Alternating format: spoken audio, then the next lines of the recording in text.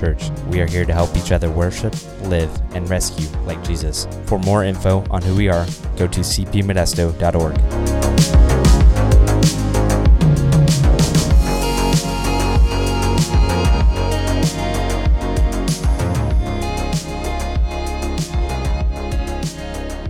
What an awesome morning to just celebrate God's faithfulness in our relationships.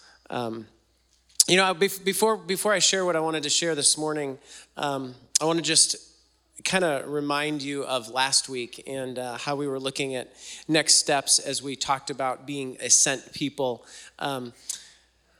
Hopefully you all got these last week, and on the back of them are all the things that we talked about last week, all the people who shared the different opportunities. And I just want to remind us of those things this morning, that February 18th, Nations 101 will be starting during the second hour, 4 weeks of stepping into understanding more about the unreached in our world and Jesus' heart for them, and you need to register for that online.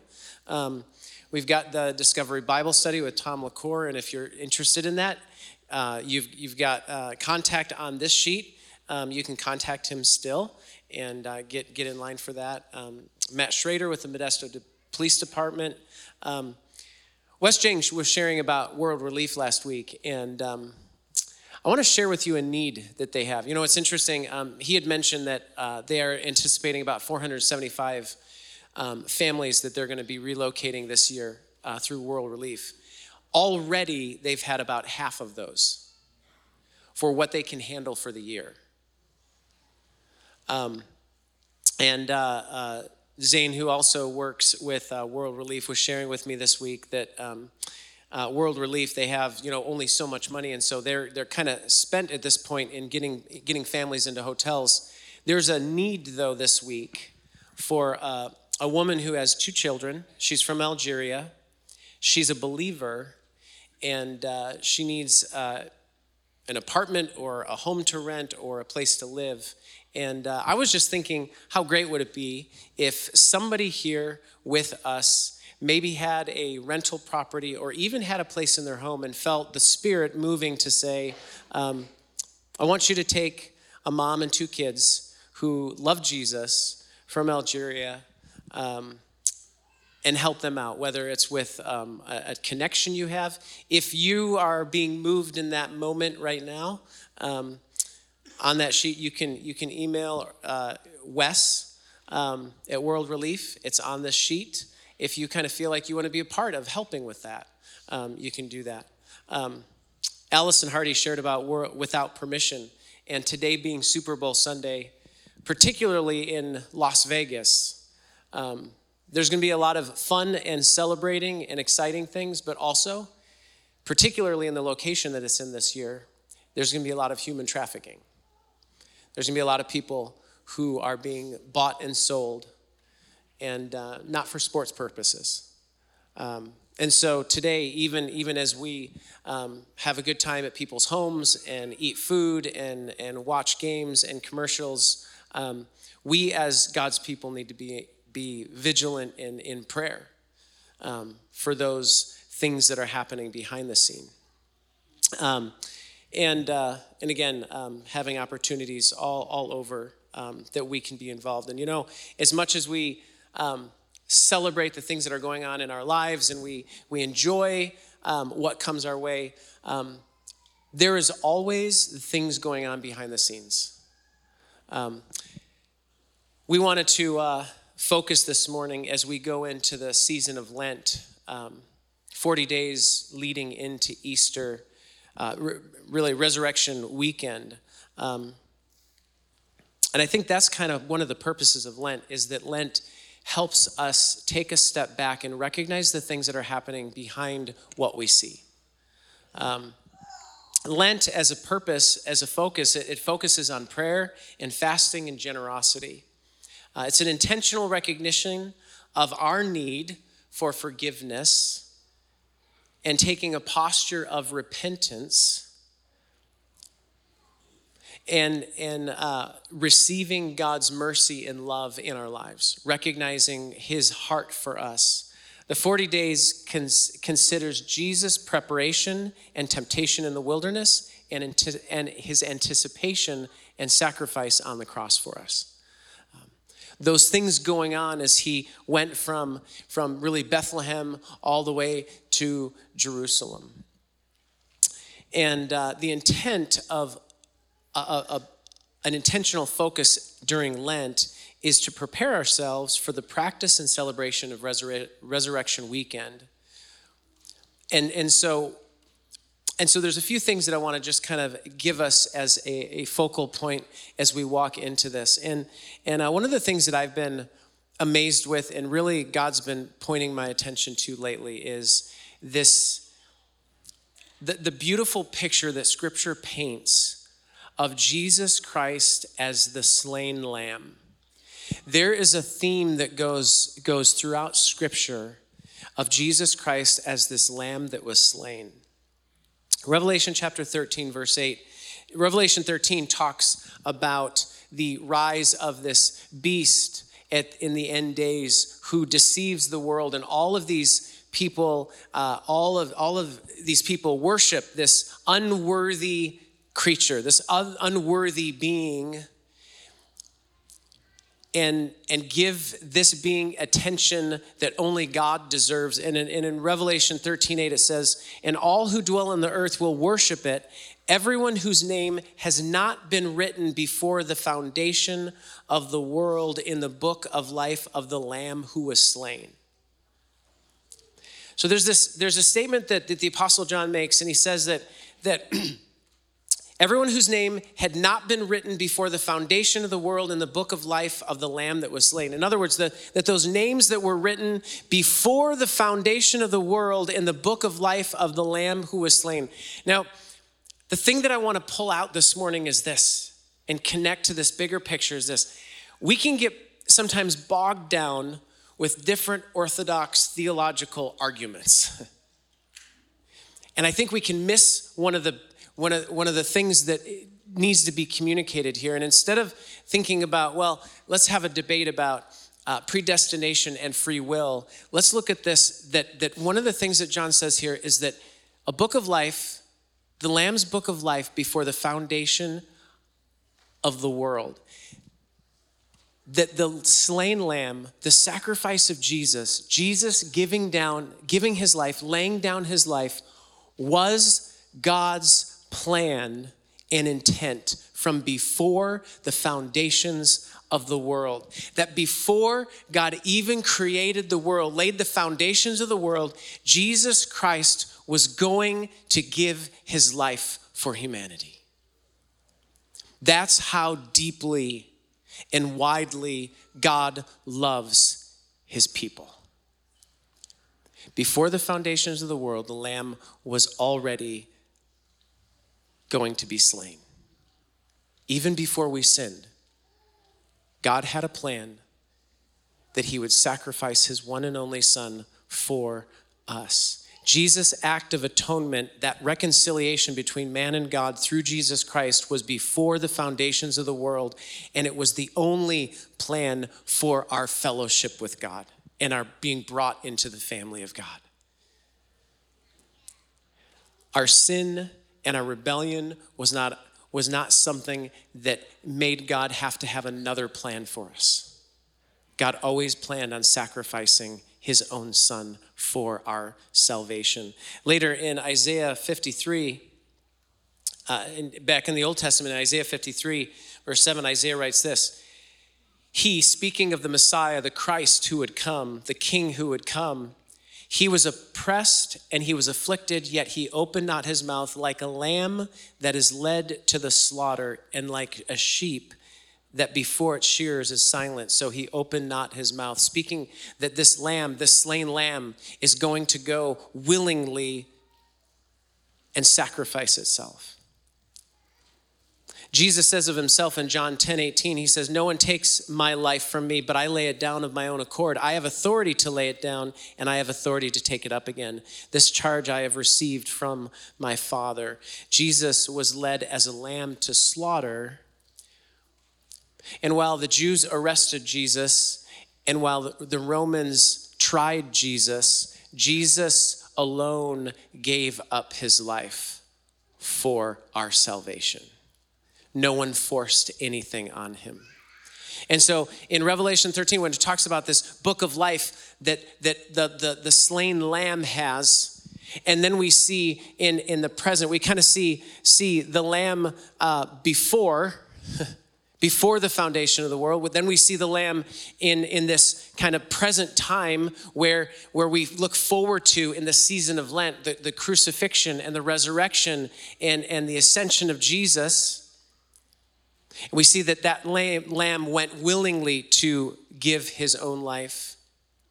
And then we see the lamb at the end. In Revelation 5:13, 12 and 13, we see this picture that John sees at the end of days where everyone is wondering who is worthy to open the scroll, who is worthy to bring justice and rightness to all humankind and all time.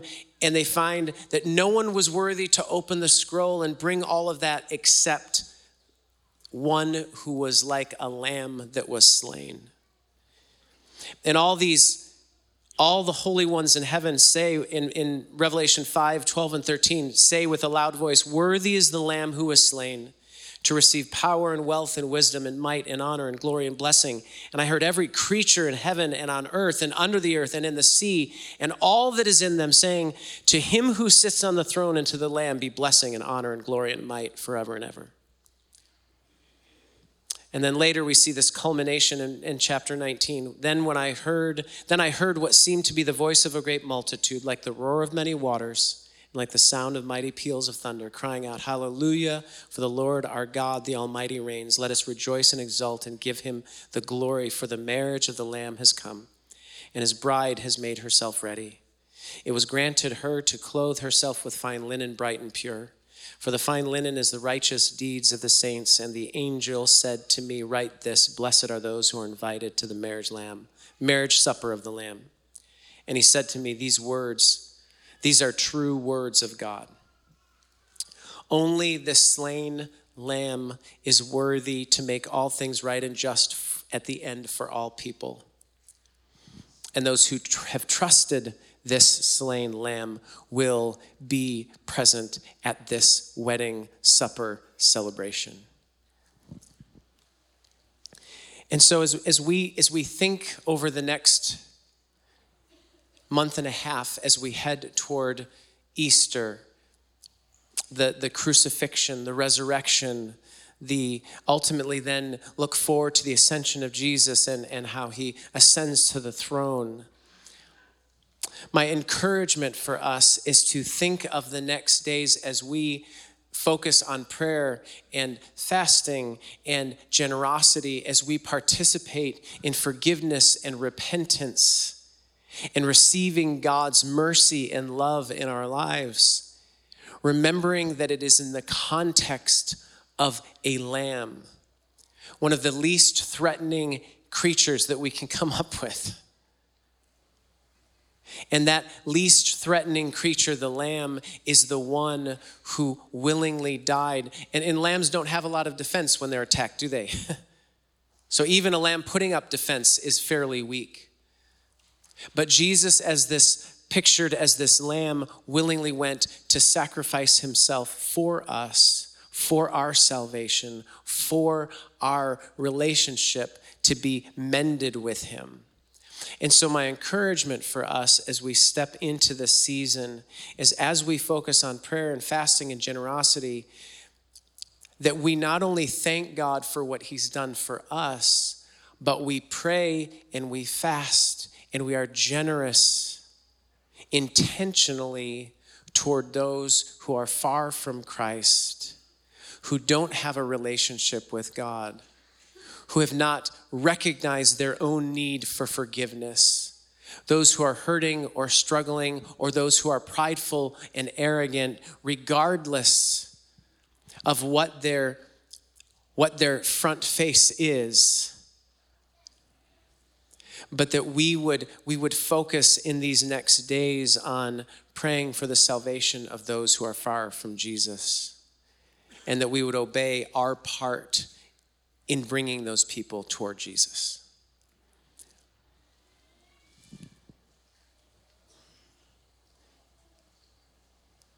Easter is such a great celebration for the church, but it is a celebration for the church because of the work that God has done in bringing dead people to life. And so it's not just a celebration that we as Christians come and celebrate. It is something that we're invited into to actively participate in bringing and drawing others toward the face of Jesus and letting them behold the one who is the Lamb who was slain before the foundations of the world, who did not resist the sacrifice of himself, and who now is worthy and sits on the throne, and we will all feast with in the end days. And so as we step into the Lent season, I don't know how you are going to walk through it or how you are going to be reminding yourself through maybe giving something up or having a specific focus of prayer. I don't know how you're going to be doing that, but whatever you do, make sure that it reminds you that there are people who are lost and separated from Jesus, and that it is very possible that you, in the scope of your daily routine, you are the person who is called and sent to draw that person into relationship with Jesus. Father, we thank you so much that we have never surprised you with our behavior or our actions. God, I'm sure we have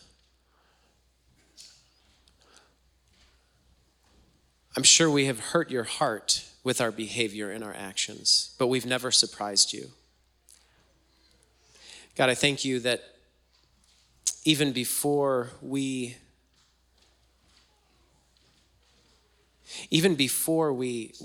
acted on our sin and rebellion, that you had already procured the way back into your family. And so, Father, as we maybe even more intentionally over the next month and a half, we focus on your forgiveness and your act of humility, Jesus, of humbling yourself even to the point of death on a cross, that we would let that weigh on us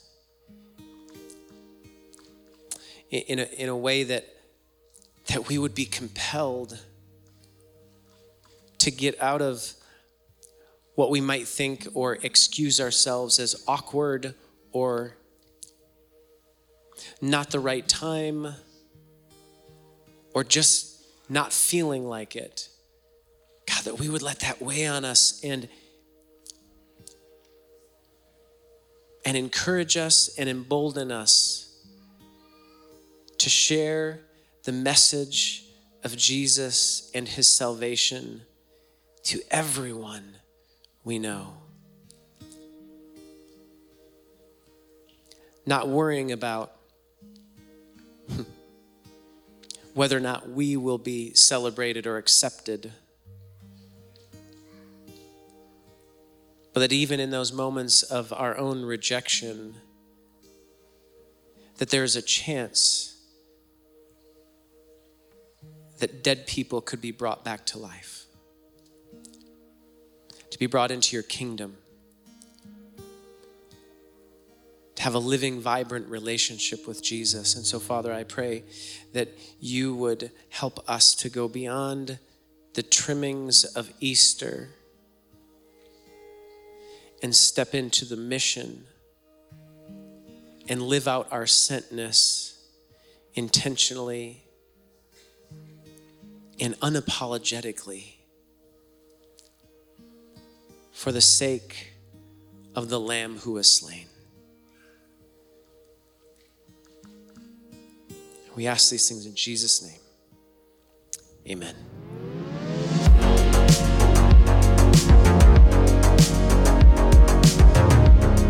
Thanks so much for listening. We hope you feel inspired and moved by what God is doing here at Crosspoint.